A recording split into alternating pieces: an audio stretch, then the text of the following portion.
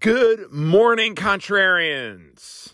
It is Tuesday morning, September 13th, around 6:10 a.m., inflation day. The crucial CPI report is out at 8:30, and I wanted to get an early start and make sure as many people could read this and hear this as possible. This is a free one today, so if you enjoy this, please subscribe. Anyway, stocks advanced yesterday for the fourth day in a row. We had the NASDAQ leading things again, adding 1.3%. So the fourth straight day of 1% or gains of 1% or more. S&P 500 was right there, up 1.1%. There is no obvious catalyst for this other than maybe oversold conditions and potentially optimism over the Ukrainian advances versus Russia. Now, as of this morning, all is pretty quiet here looking at the various asset classes ahead of the CPI. We have stock futures moving a bit higher. S&P and Russell 2000, which tracks small caps, are up about 0.4%. NASDAQ up a little less. Commodities gaining some ground.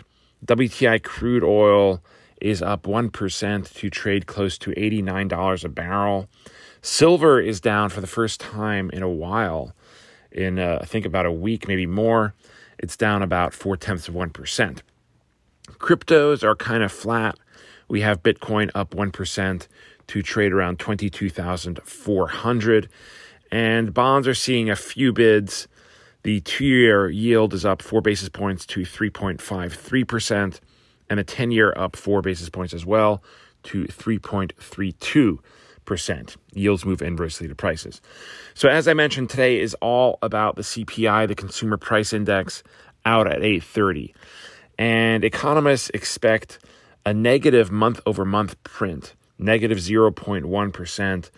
This follows last month's flat month-over-month reading. So this would indeed be the first decline that we've seen in inflation in some time, probably since the days of COVID. And the year-over-year figure is expected to come in at 8.1%. The core CPI, which excludes food and energy, that's expected still looking high month over month, 0.3% and 6.1% year over year.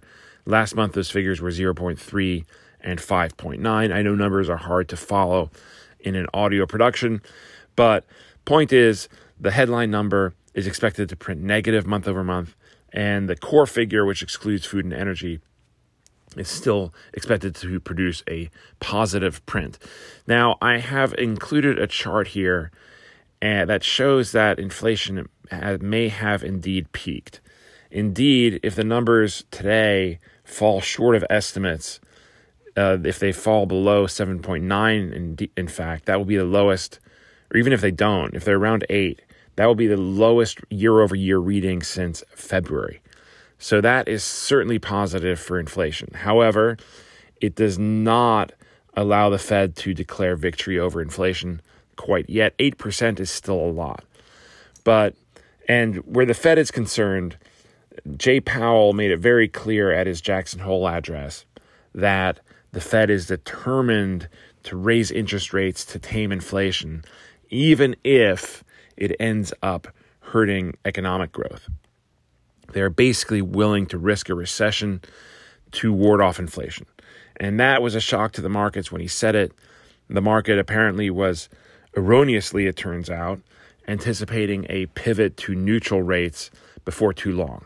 That has now been pushed back. How far back is a question of debate, and today's inflation reading could potentially maybe lead us to get a sense of when that could be. Probably not, but people are going to speculate about this anyway. So if this shows clear signs that inflation is indeed ebbing significantly, then who knows, we could start talking about neutral rates next year maybe. For now, it looks like the Fed is still set to raise 75 basis points when it meets, which, by the way, is next week. That meeting concludes a week from tomorrow.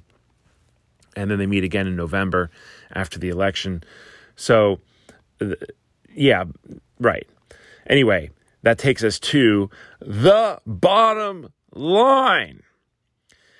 And again, the soft reading here, if it happens, will potentially remove some pressure on the Fed. And that would give investors reason to bid up risk assets, to continue bidding them up after what's been going on these last couple of days. However, if it comes in hot, then the exact opposite will happen. We'll see selling, and not just in risk assets like equities, but also bonds. And like I said, it's likely that this is not going to factor into the Fed's decision next week. Maybe for November, that's where the debate is likely going to turn to after today. And then, of course, next year. And if we do get 75 basis point hikes, that'll take us right to 4%. And a lot of Fed officials have kind of hinted that that is the number they're looking at to kind of stop at for next year. But again, this is all speculation. And what's lost in all this is the fact that the Fed rate hikes, the ones that they've put it through so far, and there's been quite a few since March, none of these have really had any effect in the broader economy other than housing. Certainly mortgage rates have shot up. They're almost triple what they were a couple years ago, or a year ago even, year and a half. But it may be some time before those rate hikes are reflected in the job numbers and also in consumer data. So those are two areas of the economy that have managed to remain very strong here as the Fed has raised rates. And that's not atypical. Usually there, if not always, there is a lag. There just is a lag between when the Fed raises rates and the way it works its way through the economy. We've seen this. It's countless times before. So, and meanwhile, 8% inflation is still awfully high, not to mention a long way from the Fed's 2% target. They probably aren't going to get to 2% this cycle, but they need more to declare victory over inflation. Okay, that's the bottom line here.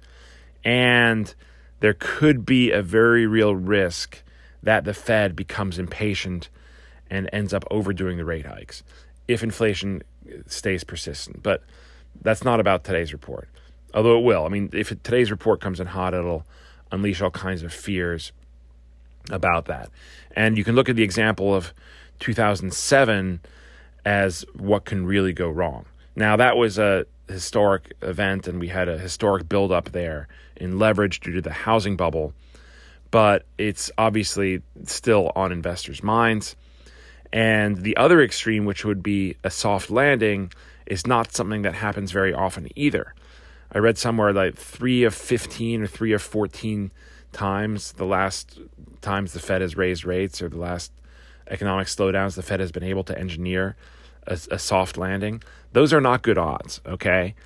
And so you probably wouldn't be that stupid to bet against the Fed overdoing things. Whether they unleash a 2008 event is equally unlikely, however, from where I'm sitting at least. But what do I know? You would suspect that the what ends up happening is somewhere in between those two extremes. But whatever, we'll see. I hope you listened to the podcast last night that I put out yesterday with Rich Excel, where he lays out his views here on what's going to happen today. And this was just a little snippet. It wasn't the full podcast. The longer one I'll put out today. And still no premium, no unpaid subscribers, free subscribers get this yet. And when they do get it, probably won't be for a couple more days, and then they will have to deal with ads and announcements. So anyway, that's what we got today. That's where we are. Thank you for listening. If you are sampling this as a free subscriber, welcome. Hope you enjoy it. Hope you sign up. Yes, it comes at a cost, but so do most things in life that where you get something in exchange. That's just how the world works, and I am no different. So with that, I will shut up for today. Thank you for listening again, and reminding you to share your feedback with me. You can send that to contrarianpod@gmail.com. You can answer the email you have received. You can send me a text or WhatsApp or Telegraph or Signal. All that information will have been sent to you when you signed up. That's it. 9 minutes and 30 seconds. Pretty long one today, but it's a big day. Inflation. Enjoy it. Talk to you tomorrow. Bye.